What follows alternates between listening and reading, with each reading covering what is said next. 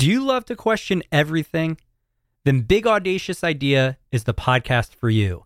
Each week, host Craig James meets with one of today's most provocative thinkers, and together, they examine the meta questions of life. Like, does time move backwards? Is there life after death? And is cryptocurrency just a trend? For more information about Big Audacious Idea and other shows by Evergreen Podcasts and Front Porch Media, go to evergreenpodcasts.com. The podcast where we talk to smart people, but not necessarily done by smart people. That is an awesome question. This one goes down probably on one of my top 5. Hey, I like nutrition. I like to eat food. This is the coolest thing ever. We're going to do this forever. I wish I paid more attention in that class. You know, I'm going to be honest, I don't understand that. As a man, I don't get it. Welcome to smartpeoplepodcast.com. Hello and welcome to Smart People Podcast. Look, I don't even really want to do an intro. I want to get into this episode because here's what it is. This is tough after 300, but easily one of my top 5 favorite episodes of all time. Today we're interviewing Quach. Zwe is a refugee from Vietnam and a graduate of Harvard College and the Wharton MBA program. She overcame the long-term effects of poverty and trauma by turning to neuroscience and meditation. But since then, she's built a successful international business career in management consulting and private equity investments. That's not where it ends, though. The best part is she still felt a need for greater clarity. She had to calm the PTSD that enveloped her due to her incredible upbringing. And because of that, she traveled through Asia to study various contemplative traditions and created the Calm Clarity program. Calm Clarity is a pioneering social enterprise that uses science to help people master their minds and be their best selves. Her book is called Calm Clarity: How to Use Science to Rewire Your Brain. It's brand new, and I have to tell you, it is incredible. In this episode, with the time given, I try to capture everything from the difficulties of her early life all the way through when it really hit her how much she had overcome and how far she had to go when she was at Harvard. I mean, at the age of 2, Zwe and her family had to escape Vietnam. They packed onto a crowded boat, and very soon the boat ran out of food. It was at that time that they came across a Malaysian Navy vessel, which they thought was going to save them, and instead they were robbed and beaten. Eventually, her and her family made it to a refugee camp in Indonesia, which is where another battle truly started, with survival being just as difficult. The family eventually made it to the United States, but given their lack of roots and resources, they grew up in one of the poorest and most crime-ridden parts of Philadelphia, where murder, guns, and drugs were a part of daily life. Imagine coming from that and making it all the way to the #1 university in the country and progressing through to an incredible career and finally to a mission to help lives around the world. I can't say enough. Let's get into our episode with Zwe Quach about Calm Clarity, how to use science to rewire your brain, and how to move from the anxious brain 1.0 to the thoughtful, creative, and amazing brain 3.0. We are at smartpeoplepodcast.com. If you love this episode, I'm going to ask you to leave a comment and a rating on iTunes. This is one I believe in, and I want as many people as possible to hear this message. Introducing Zwe Quach.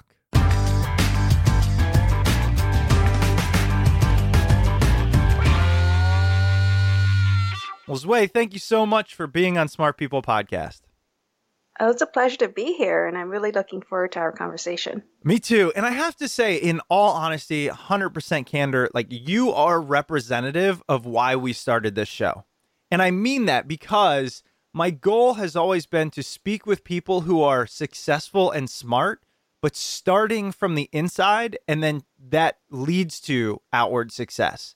Because I think too much the societal norm today and what's going on in even podcasting is let's find all outwardly successful individuals. And I think that's less than half the story.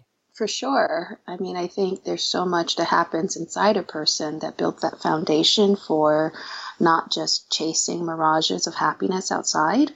You know, life is it's a constant state of FOMO if you don't have, if you're not grounded and anchored in something, right? You can always feel inadequate because there's 50,000 people doing cool things on social media and you're missing out, right?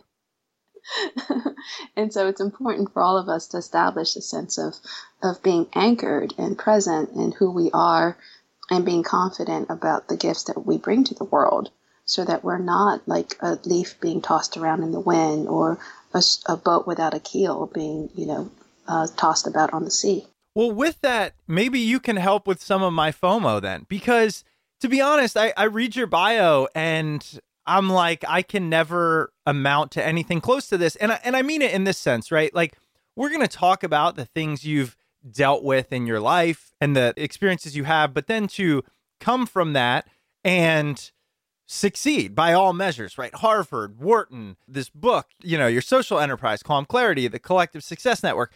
I mean, so I have FOMO. So help me with this. How can I speak with somebody like you and be like, yes, but you're a unique snowflake yourself? Well, it's ironic that I can have this effect on people because that's not my intention. And of course, it's not my intention to create any distance between us either. But I think what's important for people to realize is the importance of embracing who you are and being an expression of your highest self, right? Expressing your highest qualities, and your willingness and courage to do that will ultimately lead you to accomplish things that, really matter to you, not to the rest of the world necessarily, but to you. And I think my journey, was about learning how to detach from, all the carrots and sticks that society gives you, and not just impulsively jump through every hoop that was given to me, but to learn to say no and say, I'm not going to run that race, or I'm not going to do that person's, kick the bucket list, right? I have to focus on what matters to me. And even today, I keep running into, classmates who have done extraordinary things. And I have to say, you know what, this is not about benchmarking, right? Like, I need to stay true to what gives me meaning and to build out the things that matter to me, right? And everything you do gives you a platform, right, to build like a foundation that you build on for the other things that matter to you. And so, it's all about recognizing that we're unique. We all have a different part to play in this giant orchestra called humanity. And I don't want to play your part, and you don't need to play my part, right? Because we already exist. And I think the goal is to be the best instrument you can be in this giant orchestra. And I think that's such a great way of putting it. One thing I struggle with is there's, 6 billion people or 7 billion or whatever it is at this point.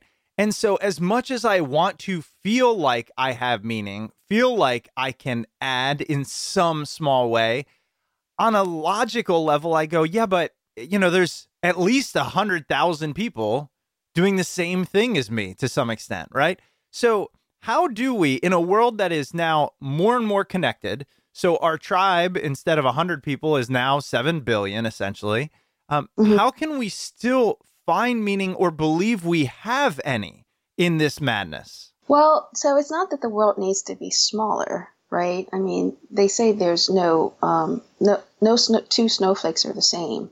They're all somewhat unique, and there have been billions and trillions of snowflakes, right, just in the last couple of years. Right.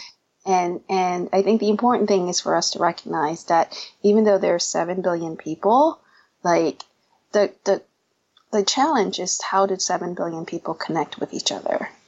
And everyone resonates with something different, right? Everyone resonates with a different message. So I can say the same message to like 1,000 people, and they each come away with something different. You know what I mean? Yeah. And so even though there are hundreds of podcasts out there, each person listens to a podcast and gets something different, and is drawn to very different podcasts, right? So who's to say that, everything has to conform? Nothing has to conform, right? And even though there's a pressure to like grow and build a large audience, sometimes it's not really meant to be this mega play, right? Like, not all drugs have to be blockbusters. People are getting into personalized medicine, right? And so I think with 7 billion people and everything becoming much more personalized, right? There's a need for people who are able to share messages in compelling ways with various different audiences. Right. Look, we're going to spend a lot of this episode on how you built your internal success. And by that, I mean this Calm Clarity, your new book, the workshops you put on. But I do want to touch on what drove you to external success. The things that I mentioned, the Harvard, the Wharton, the management consulting, the private equity. What was it that allowed you or even guided you to those heights, given where you came from and the situations you started in, which we will also talk about? I mean, the irony is that once you've been to these places, you realize that they're not the heights. Right? Yeah. Prestigious from the outside, but once you're in it, you're like, this is it? I busted my butt for this. Uh-huh. So it's a very different perspective. Yeah. Once you realize that a lot of the sugar coating and the marketing and the Kool-Aid doesn't really stand up. I totally get that. I actually saw the best sign the other day. It was, what do you have now that you said you always wanted? And I was like, oh, that's so good. I'm getting that and I'm framing it. Because once you're there, it is that this is it. But what at least drove you to those places, which at least from societal standards are difficult, right? Harvard, Wharton, to graduate with them or from them, to go into, private equity and succeed in it, management consulting, etc. Write a book like this, by the way. I mean, these things are hard. Now, they might not be the pinnacle, but they're hard. So what motivates you to accomplish these external feats? Well, I mean, to start at the very beginning, I overcame a lot of hardship early in life, even as a baby. And my parents said there were multiple times during our escape from Vietnam and time in the refugee camp in which I almost died, right? So many near-death experiences before I was 2 years old. And they always felt that I was like the miracle baby because, they were afraid of losing me. And the fact that I pulled through was incredible. But on top of that, I was developmentally challenged. So I didn't learn to sit on time. I kept slouching over. I didn't learn to crawl on time, walk on time. I couldn't put shoes on my feet the right way. I was totally dyslexic. And I didn't learn to talk until I was 5, 6 years old. And so, my parents, when we settled in the U.S., didn't have the resources to help me. They were so busy trying to make ends meet, and they were so stressed about adjusting to this new life. And we were living in a very dangerous neighborhood, so they had to be street smart. And it wasn't easy to be, poor and be a refugee in a time when people didn't want refugees in their neighborhood either. And so, it wasn't until I started kindergarten that, the teacher was like, what's wrong with her? And she called home and recommended that I go to special ed and that I have to learn sign language because I wasn't talking. She assumed I was either deaf, dumb, mute, she didn't understand. Wow. And then eventually, I had gone to preschool, and this preschool teacher wrote a letter to assure her that I was intelligent and I could hear instructions when I wasn't super scared. Right.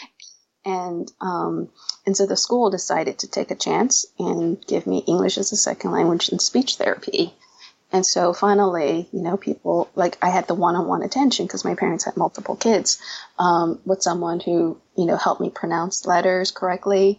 And I finally learned how to talk, right? And then they taught me how to read. And with that, I was so hungry to understand the world that I had to read every book twice, right? Once just to get an idea of what's in it, and a second time to make sure I understood it. And I was willing to do that with every book the school gave me, and to go through their library and do it with every book I found interesting. So by third grade, I became academically gifted. So I went from the bottom of the class, someone they wanted to send out to special ed, to the top of the class, right? And my parents kept reminding me that they fled Vietnam because they didn't think we could have good educational opportunities, that we'd have much of a future there. And so I needed to do my best to make good on their sacrifices. So the only way I knew how to repay them was with A's. Right. right? And it was a good escape for me because my home life was chaotic. My parents took over a takeout restaurant in this very violent inner city neighborhood. Gangs would come in and rob people. People used to threaten to kill us on a regular basis. People drove by and shot, their guns into the store every once in a while. And I remember in middle school, someone had their number come up. They were leaving the store and got shot in the head. Wow. So those are things I had to deal with. And I made a promise to myself as a kid that I would find a way out of this, right? I didn't want to stay in this broken system, the cycle of poverty. Like, I needed to break out of this and find a way to help other people do the same. So that was just an intention I made at a young age, that this can't be my life. I cannot repeat my parents' life. And all my parents really wanted for me was to become a pharmacist. But I had spent my childhood looking at the world through a takeout window. Right? Wow. No way I was going to trade up for a bigger window at a pharmacy. Yes, but you get to stand up higher than everyone in a pharmacy. That's the thing. That's the Seinfeld skit. I know, but I was just like, I got to see the world. I can't do this, right? I need a different life than my parents. And, being gifted, people were talking about which colleges they wanted to go to. And I asked my parents, I was like, can I leave home? Can I go away to one of these great colleges? And they said, absolutely no. You're a girl. Girls, like traditional Asian families, they need to stay home with their parents until they get married, right? And I was like, what? It's so unfair. Yeah. You'd let your brother go away, but you wouldn't let me go away? And I was like, there's got to be, like, what school would you let me go away to? Come on. They said, well, if you got into the number one school, we'll let you go. No way. And so, they set it up, right? And so I was like, okay, then, I know I have to get into Harvard. Wow. And so I was like, well, when you tell someone that you underestimate them, that you don't believe they can make it, some people want to prove you wrong. So I always wanted that type of person where I was like, okay, fine, let me give this a shot. Yeah. And, there was no help from school to take the SATs or to prepare the applications or anything like that. But I taught myself how to do it. I asked teachers for recommendation letters. I did the best that I could do without any programming support. And somehow in the fall of my senior year, I got a letter that accepted me into Harvard, right? And the entire family was shocked. No one knew what to do about it. And they tried to convince me to stay, right? Wow. There's no way I'm not going to Harvard now that I've gotten in. Yeah. And the financial aid package then wasn't nearly as generous as it is now, because people can go debt free on all grants. But back then it wasn't like that. And, I'd also gotten to UPenn, and I had the chutzpah to call up Harvard and said, hey, I got a pretty similar financial aid package from Penn. I had the Mayer scholarship even. And, my parents really want me to go to Penn instead of going to Harvard because I could stay home and help them out. If I go to Harvard, not only do they have to cover the transportation costs, but I'm not going to be around to help my family, and it's going to hurt them economically, right? Right.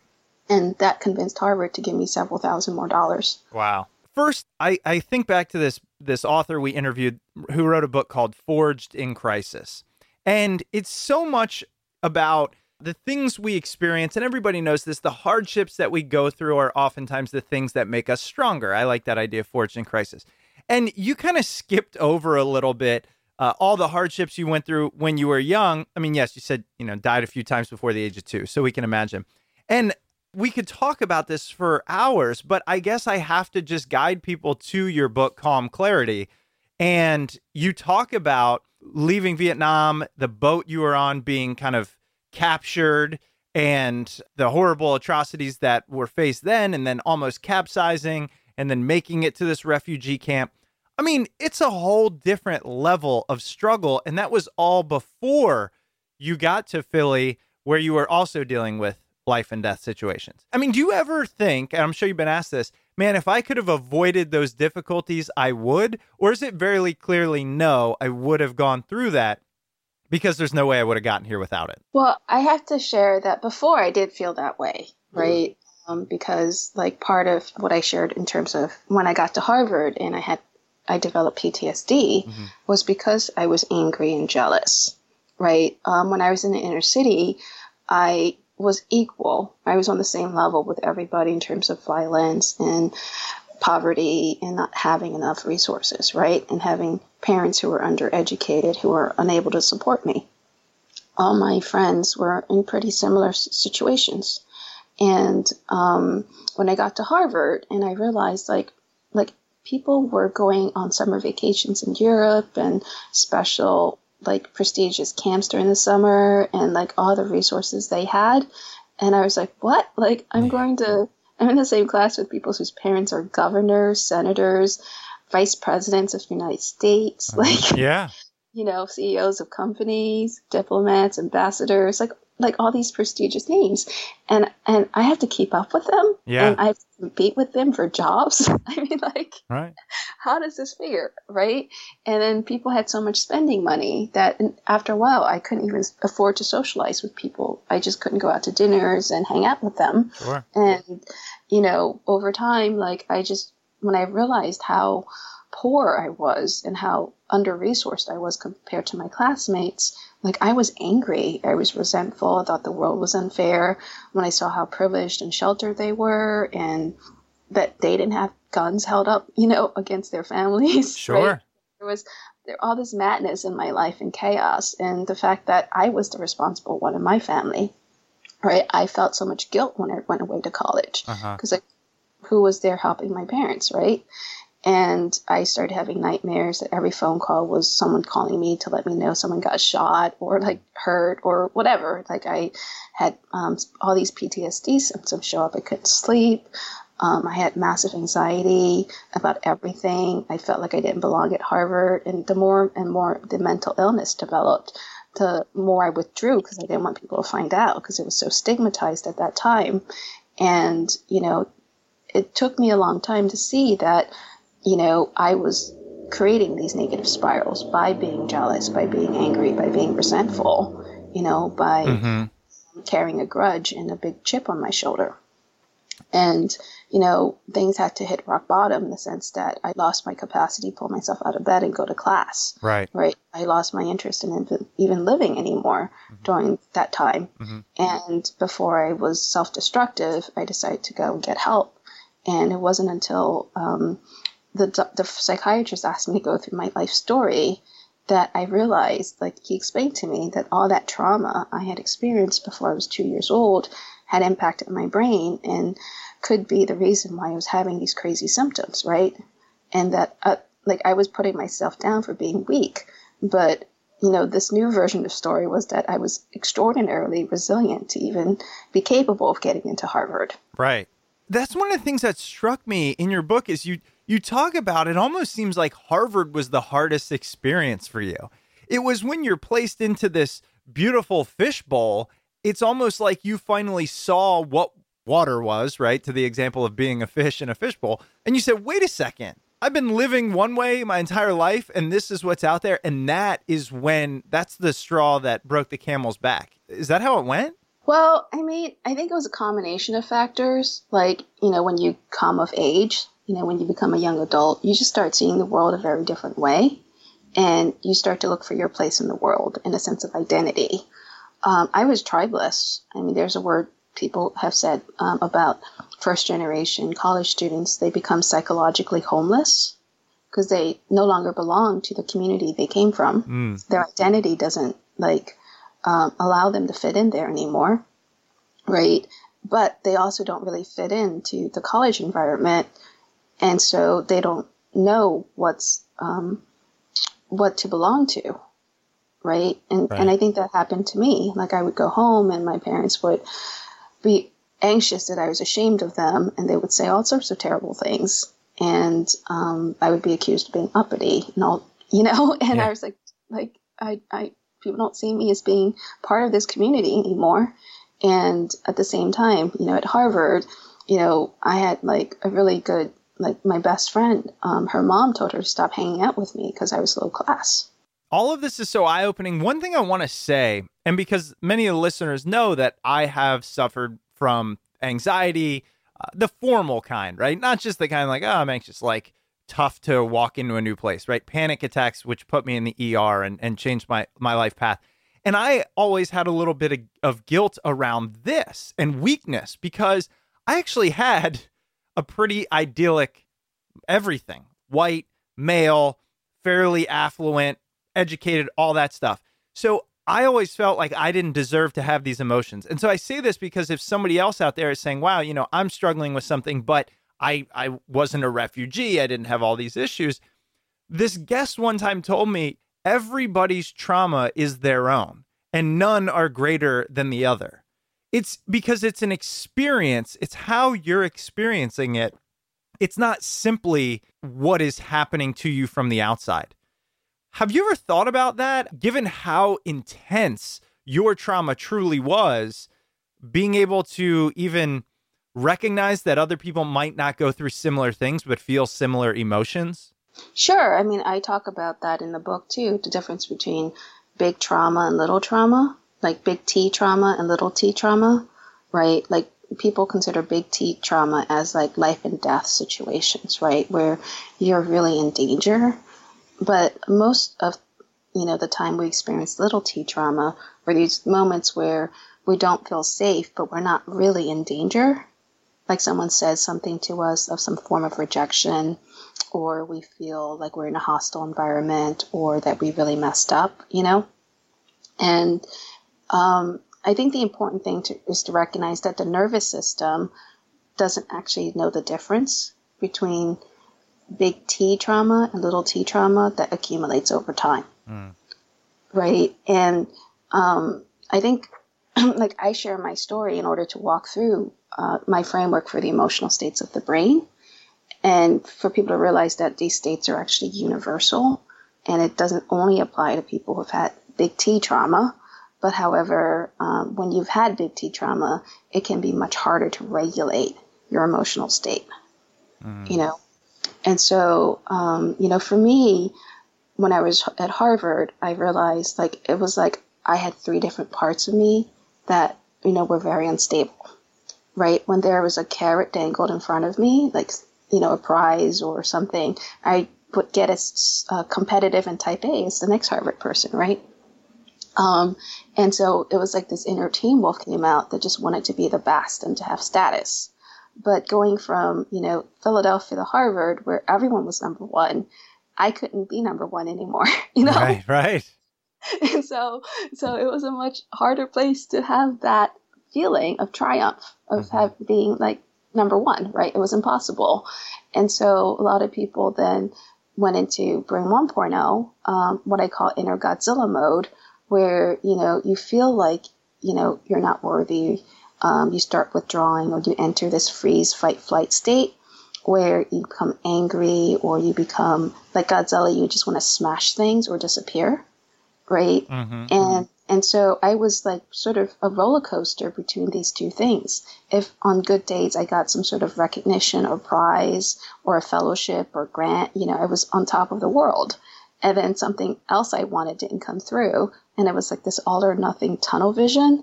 And I would just collapse into despair that I sucked. Right. That everything sucked and nothing would ever work out. And I watched, me going back and forth. And I was like, the problem was my needing to have that carrot in the first place. Because once I got used to not having it, I realized life was still going to be okay. Right. And so this thing in our brain, I call Brain 2.0, the reward system. Right? Like we've been conditioned our entire lives, at least in this society, to chase carrots and jump through hoops to claim our value in the world, right? The more you achieve, the more people respect you. And so all of us have this really strong Brain 2.0, this inner teen wolf. But that part of the brain, that dopamine system, doesn't ever lead to real happiness. It's an hedonic treadmill, because as soon as you get the carrot, you get desensitized to it. And then you need to chase something else, right? So it's called the pursuit of happiness. Right. It's not the attainment of happiness, right? It's just constant chase and chase and chase. And there's no contentment or satisfaction from that. And so as I was hoarding all these carrots, I wasn't becoming any less miserable as a person, right? And I was like, what's up with this story? Like, I thought if I got to Harvard, I would be happy, but I am as miserable as I've ever been.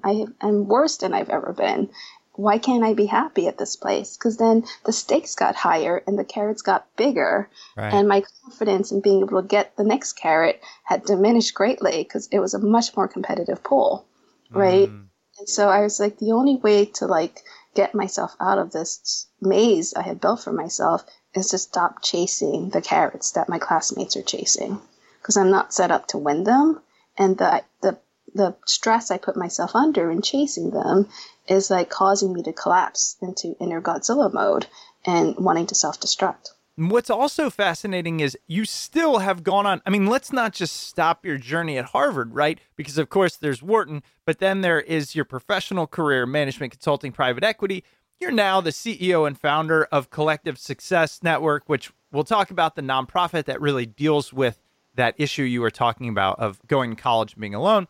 Calm Clarity, this book, the workshops you teach. I mean, you know, you have still accomplished those or reached so many of those carrots. My guess is the motivation is different, though. What still motivates you to somehow work this hard? I have no idea how you do it, and I'm really curious in how it happens. But what's the motivation now? Is it different from the carrot mentality? So now we need to talk about Brain 3.0. So Brain 3.0 is kind of the higher brain, you know, it's your prefrontal cortex. There's these circuits in Brain 3.0 that let you calm Brain 1.0 and Brain 2.0 and to see a much bigger picture and to build a life that's aligned with your core values. It allows you to imagine things, to daydream a better future, right? To connect with some higher purpose. And so when I was, like down in the rut at Harvard, you could say when I was at rock bottom, you know, I had to ask myself, what do I want to live for? Because I'm so ready to not live anymore. So what is worth living for? And I had this conversation with myself. I was like, well, I could try to make the world a better place. I could stand up for, you know, kids going through similar experiences that I've had. Right? I could try to pay it forward and help. You know, people don't have to be a rock star or a superstar or get to Harvard to be happy. In fact, that's almost a recipe for unhappiness, given most of how my Harvard peers are doing these days. They're successful, but I don't think they're happy, right? And I thought to myself, and I said, you know, I need to live a life that matters. I need to define what carrots matter to me, right? Because it's not that I'm going to stop chasing everything, right? Sure. But I need to be selective about what carrots really mean something and only use my energy, because I didn't have a lot of energy. When you're super depressed and anxious, you just don't have a lot of energy. So I can only pick 2 or 3 things that really matter and go after them, right? And so I did manage to graduate and, you know, but at that point I gave up doing a senior thesis because I was like, that really doesn't matter in the big scheme of things. What really matters is me putting my brain back together. Yeah. So I spent all that extra time reading about the brain, you know, and like teaching myself mind hacking techniques and trying to reverse the impact of PTSD on my brain and understanding what makes an anxious brain different. Because there are pretty substantial difference between people who have anxious brains and normal brains, right? Like our brain 1.0 is way more sensitive. We tend to have a much easier time imagining terrible situations, but it takes a lot of effort to imagine like a positive outcome. Right? So I'm an expert catastrophizer. Sure, me too. I'm right there with you. Wouldn't you say that most people are, just based on our evolutionary, you know, needs? There are some people who seem to have a hard time planning for the downside. Interesting. There are some people, not many, but there are some people who just, you know, always see the upside and don't actually see the downside. Yeah. But many of us are defensive pessimists, where we see what can go wrong and we do our best to prevent it. Right? A lot of type A people tend to be defensive pessimists. So we get into this need to control things. But someone whose brain 1.0 is super sensitive, right, can be triggered by anything, right? And is hyper aware of everything that can go wrong. And so that's what I was. And it took me a while to just accept it, that I've made peace with the fact that anxiety will never go away in my life, but it's up to me to prevent anxiety from becoming panic attacks by like what I write about is how I realized, I had a really strong right prefrontal cortex, which lets you see the downside, and it's very connected to the amygdala. But the left prefrontal cortex, which is associated with positive feelings and being able to visualize the upside, like positive futures, and allows you to calm the amygdala, that was underactivated in me. It just wasn't strong because I didn't use it very much. And so I made a concerted effort to always imagine, to take time to be like, okay, I know what the horrible thing could be, the worst case scenario, but let's think about what positive things could happen, right? Let's not only imagine the darkness, let's also imagine the lightness. And by taking time to do that and to like watch comedies and feel good movies and things like that, I eventually strengthened my left prefrontal cortex. Mm-hmm. So even now the right one is so much stronger in terms of being able to see all the negatives first. Mm-hmm.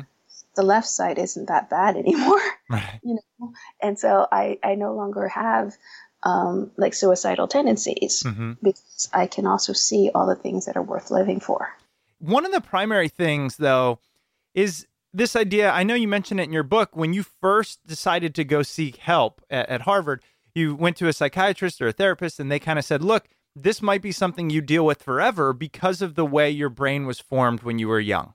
And then what I find so impactful is that, as you mentioned, anxiety will always be part of you, but it's not going to run you, not going to turn you into panic.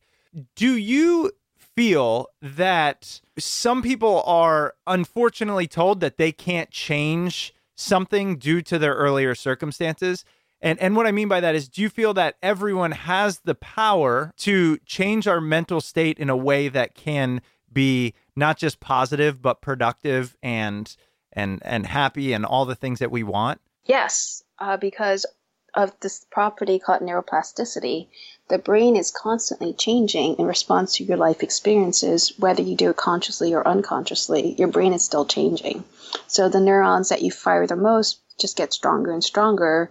The neurons that you don't use, they start pruning themselves. So like it's been years since I've used calculus or even algebra, and it takes a long time for me to look at math problems these days, right? And any foreign language I studied, which I stopped using, like it kind of goes away. And even when I lived in Asia for 7 years, like I had a hard time putting English sentences together. There were words that disappeared from my vocabulary. But, if you make a conscious effort to develop and grow Brain 3.0, right, you can shift your entire emotional state.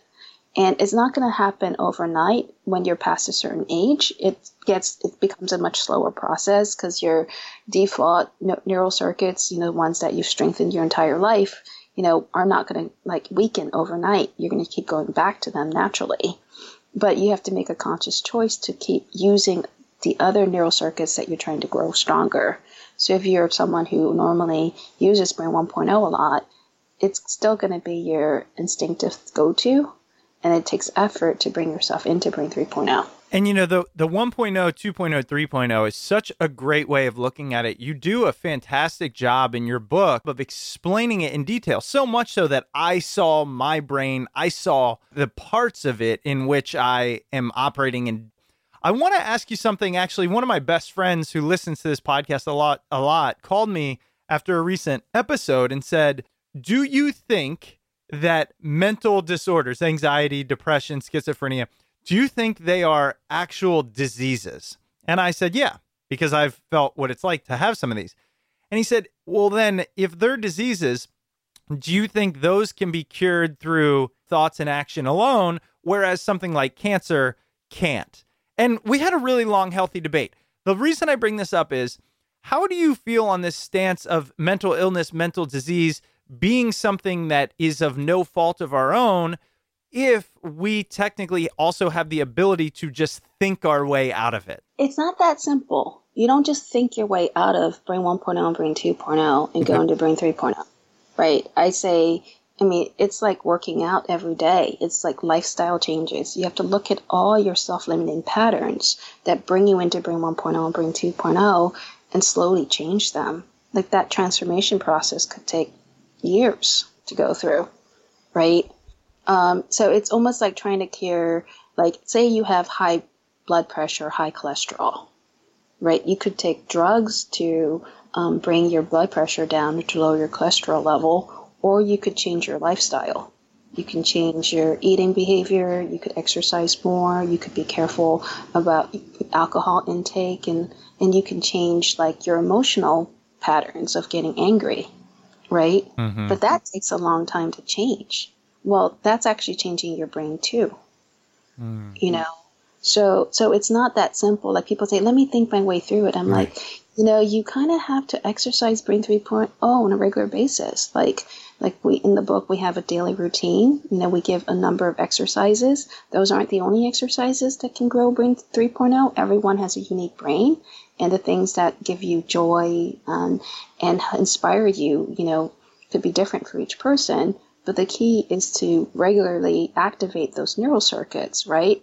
Until they get so strong that you can find yourself more easily when you're in Brain 1.0, Brain 2.0, to shift into Brain 3.0, right? Yeah. But until you exercise those circuits, I talk about the difference between like lower body strength and upper body strength. Your legs, assuming you're healthy, have no problem carrying your body weight. You can run, you can go upstairs, you can climb ladders. It's pretty easy. But your arms, right? Those of us who don't work out, who are not athletes, how many pull-ups can we do? How many push-ups can we do, right? And can we carry heavy objects without, like, these days, like, messing up our backs? Right. Right? Like, until you work out, like, your entire body and your upper body strength, right, until you develop it, you kind of can't do 20 pull-ups. You couldn't do the American Ninja Warrior race, right? Mm-hmm. Yeah, and so I think some people have this very strange idea that, we all know you can't go from completely unfit to running the Boston Marathon, right? Or doing a decathlon or the American Ninja thing, that you have to train your body. But people underestimate the degree to which you also need to train your mind. Yes.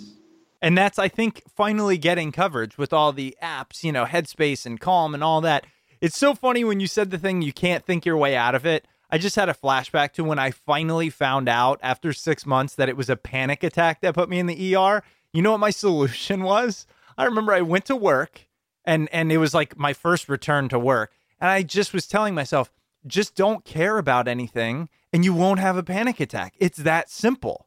I mean, it's so dumb. That lasted like 30 minutes, but it is so much more complicated. And that is what the action items covered in your book.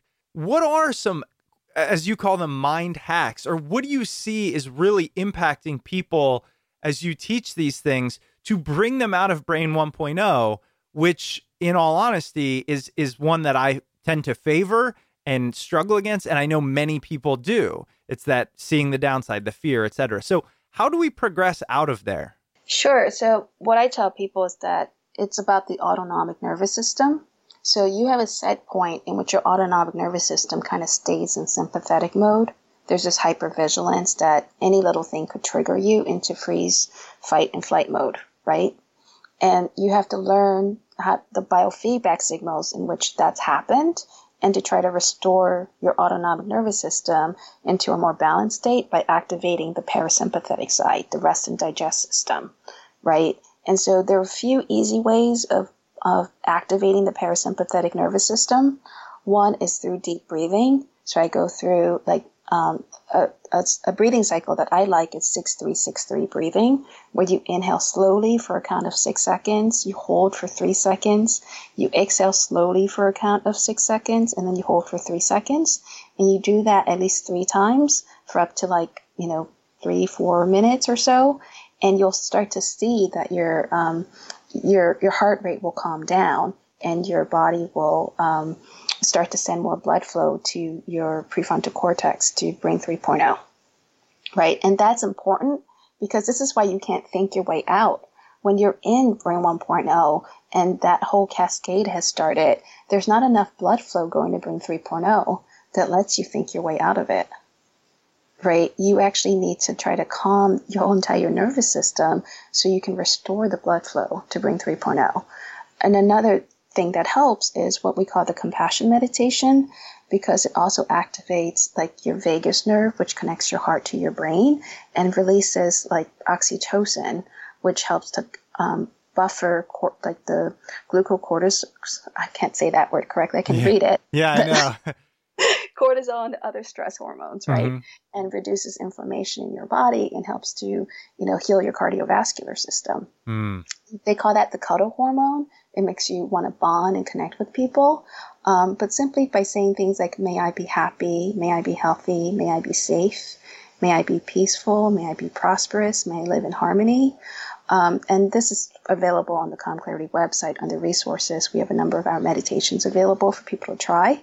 So you begin with yourself and you say that to people people you're meeting with, strangers that you don't know. You can say that to people you find difficult. You can say that to the entire world.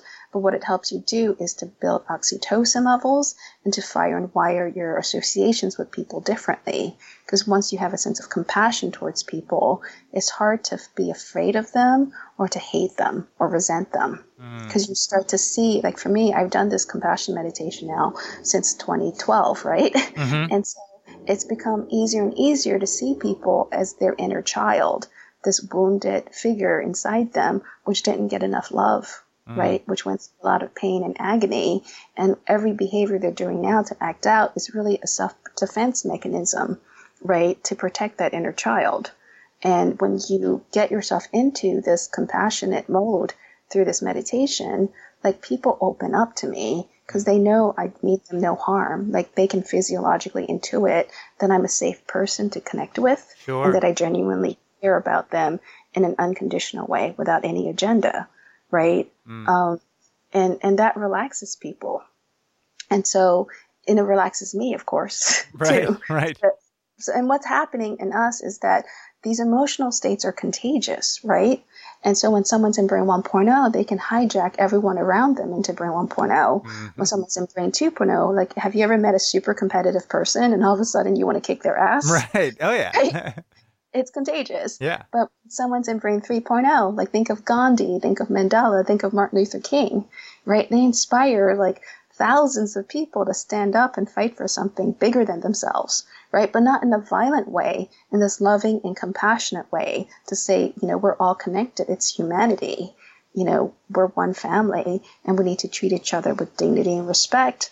And, this idea of oppression, this idea of entrenched racism is against how we're wired, how we're built biologically. We're all equal. We're all brothers and sisters, right? Yeah. And so, that's contagious. And so when you meet people in Brain 3.0, like the Dalai Lama, every time he wants to speak, it completely sells out, right? Yeah. And people like Pema Chodron and others, like Oprah Winfrey, like people flock to them because they're hungry for that. They want that inspiration. People want Brain 3.0. And I think if we have that confidence to build Brain 3.0 in ourselves, and we see the effect it has on the people around us. And this is very important for parents, because the easiest thing to do as a parent is to bribe your kid in Brain 2.0 to do what you want them to do. Right. Right. Or to control them or use fear, But the harder thing to do is try to be in Brain 3.0 and inspire the kids to do what's right. To bring out the best in themselves so that they intrinsically can use their inner wisdom to make wise decisions. Oh, well, you just gave me so much more to do. I mean, my 3-year-old, I'm having a tough enough time getting him to eat vegetables. I don't know how to get him to access 3.0. Well, again, when you're in Brain 3.0, Yeah. that's all the kid. Right. Exactly. It's funny you say that, man. All this is like last night, something happened where I was getting angry and I said, okay, I'm going to get down on his level, literally like get down on my knees and just talk to him about it. And in half a second, his entire demeanor changed. And you just feel it. I do believe that what you're saying, that energy is transferable. And one day it's going to be as obvious as what a radio wave is today. And so, Zwei, I can't say it enough how much I appreciate it. We will be asking you to come back on the show. I know you're busy, so we'll wait a little while, but there's so much more to cover. The book is Calm Clarity, How to Use Science to Rewire Your Brain. I also wanted to just back up a minute and make sure we cover the Collective Success Network, because this really is something you have built to deal with that issue of when first-generation immigrants go away to college. Would you tell us a little bit more about that project of yours and that organization? Sure, it's actually bigger than that. First generation college students apply to anyone whose parents didn't graduate from college. Ah, okay. We serve Caucasian students, African American students, Latino students. So it's not based on immigration history at all. And I think what's really powerful, right, is the fact that so many people have been first generation college students who've kind of learned the hard way on their own and are now pretty successful professionals who are interested in paying it forward, but don't really know how to do that, right? And so what this network is doing is just rallying professionals across the business world to say, hey, there's no reason why students have to keep reinventing the wheel, right? Like when we went to college, there were thousands of people who have done this before us, but we didn't get to learn from them. Mm-hmm. We had to keep doing it on our own. Like, what's up with that? You know? Yeah. Like that's just such a waste of energy. You know, if only there was a way to pull people together to carry that knowledge forward and pay it forward, right? And so, you know, with Calm Clarity, we have these social impact initiatives to provide this like top-notch, world-class mindful leadership training to people from disadvantaged backgrounds. And one of the core audiences is first-gen college students. And so I built up this network of students who really wanted to make a difference. And so they became like student leaders, and they helped me to like design the Collective Success Network's programming to really meet their needs, to be current with what students are facing today.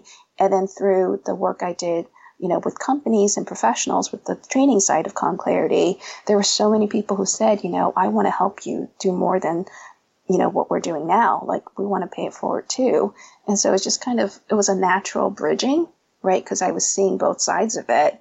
And so what we're trying to do is rally students across different colleges to mobilize and create campus chapters. So we now have students at the University of Pennsylvania, Temple, and Drexel, who've already established student organizations that service our campus chapters. And then we kind of coordinate with the business world, the wider business community, to rally professionals to volunteer, to serve as mentors, to give career advice, to speak on panels, to host and sponsor events and workshops. And we work with companies to sponsor these, because a lot of companies say like diversity and inclusion is kind of broken, right? It's not that effective. What are more innovative things they can do to build a diverse workforce? And we talk about socioeconomic diversity and inclusion, that it's not just the color of your skin, but like, are you actually doing enough to hire people who come from disadvantaged communities? Because only then can you alleviate poverty, right? Because people come up and then they go back and help their family, their brothers, sisters, cousins, their neighbors, you know? These ripple effects are powerful, right? And so this is really a much more effective means to change the world, right? To actually invest in a socioeconomically diverse talent pipeline. And first-gen college students and professionals are enormously gritty and resilient, right? Are much more loyal even, right? And so there's a lot of traits and gifts and skills that we bring to the table. And people who come from these backgrounds are even more courageous because we've been through life and death situations. Mm-hmm. Right? And so, you know, we're not easily bothered by the small stuff. Right. Because I'm like I can be mad at that person, but seriously, no one held a gun to my head, so I feel pretty good, right? It is. That's such a different perspective, though. And it's a needed one. Zwei, again, I want to say thank you so much for being on the show. I also want to say, you know, keep operating out of Brain 3.0, because thus far, so many amazing things have come from it. And I'm thankful for your time. I'm thankful for your journey and your willingness to share it, and excited to share it with our audience. And is there anywhere else, any other kind of websites or places where people can just learn about you, check in on what you're doing? I mean, it's so fascinating. I think it'd be useful. Sure. I invite everyone to go to the Calm Clarity website. That's calmclarity.org. And under Transform, there's a tab for resources where the meditations are, where there are more articles that I've written or that are about me, or relevant articles, you know, about mind hacking. And also, you know, we recommend books in case people want to go deeper beyond just a Calm Clarity book. And then anyone who's curious about the Collective Success Network or wants to get involved, that's collectivesuccess.org. So we've, you know, got social media pages and stuff like that. So you can find all that through the websites as well. Fantastic. Well, again, Zwei, Thank you so much for your time. Sure, it was a pleasure, and I really enjoyed talking with you. This was a really deep conversation. Thank you. Welcome back. I hope you enjoyed that interview with Zway Quach. Zway's book, Calm Clarity: How to Use Science to Rewire Your Brain for Greater Wisdom, Fulfillment, and Joy, can be found on Amazon and at your local bookstore. And as always, if you decide to purchase through Amazon, please use the Smart People Podcast Amazon link located at smartpeoplepodcast.com/Amazon. Any purchase you make through that link comes at no extra cost to you, and it greatly helps support the show. If you're looking for a free and easy way to support the show, please head over to iTunes or Apple Podcasts and leave a rating and review over there. If you'd like to reach out to the show, you can email us at smartpeoplepodcast@gmail.com or message us on Twitter @smartpeoplepod. If you're interested in signing up for the newsletter or looking at all of the old episodes that we have, you can head over to smartpeoplepodcast.com. All right, that's it for us this week. Of course, we've got great interviews coming up, so we will see you all next. Wait a second. Actually, we will see you after I get back from my honeymoon.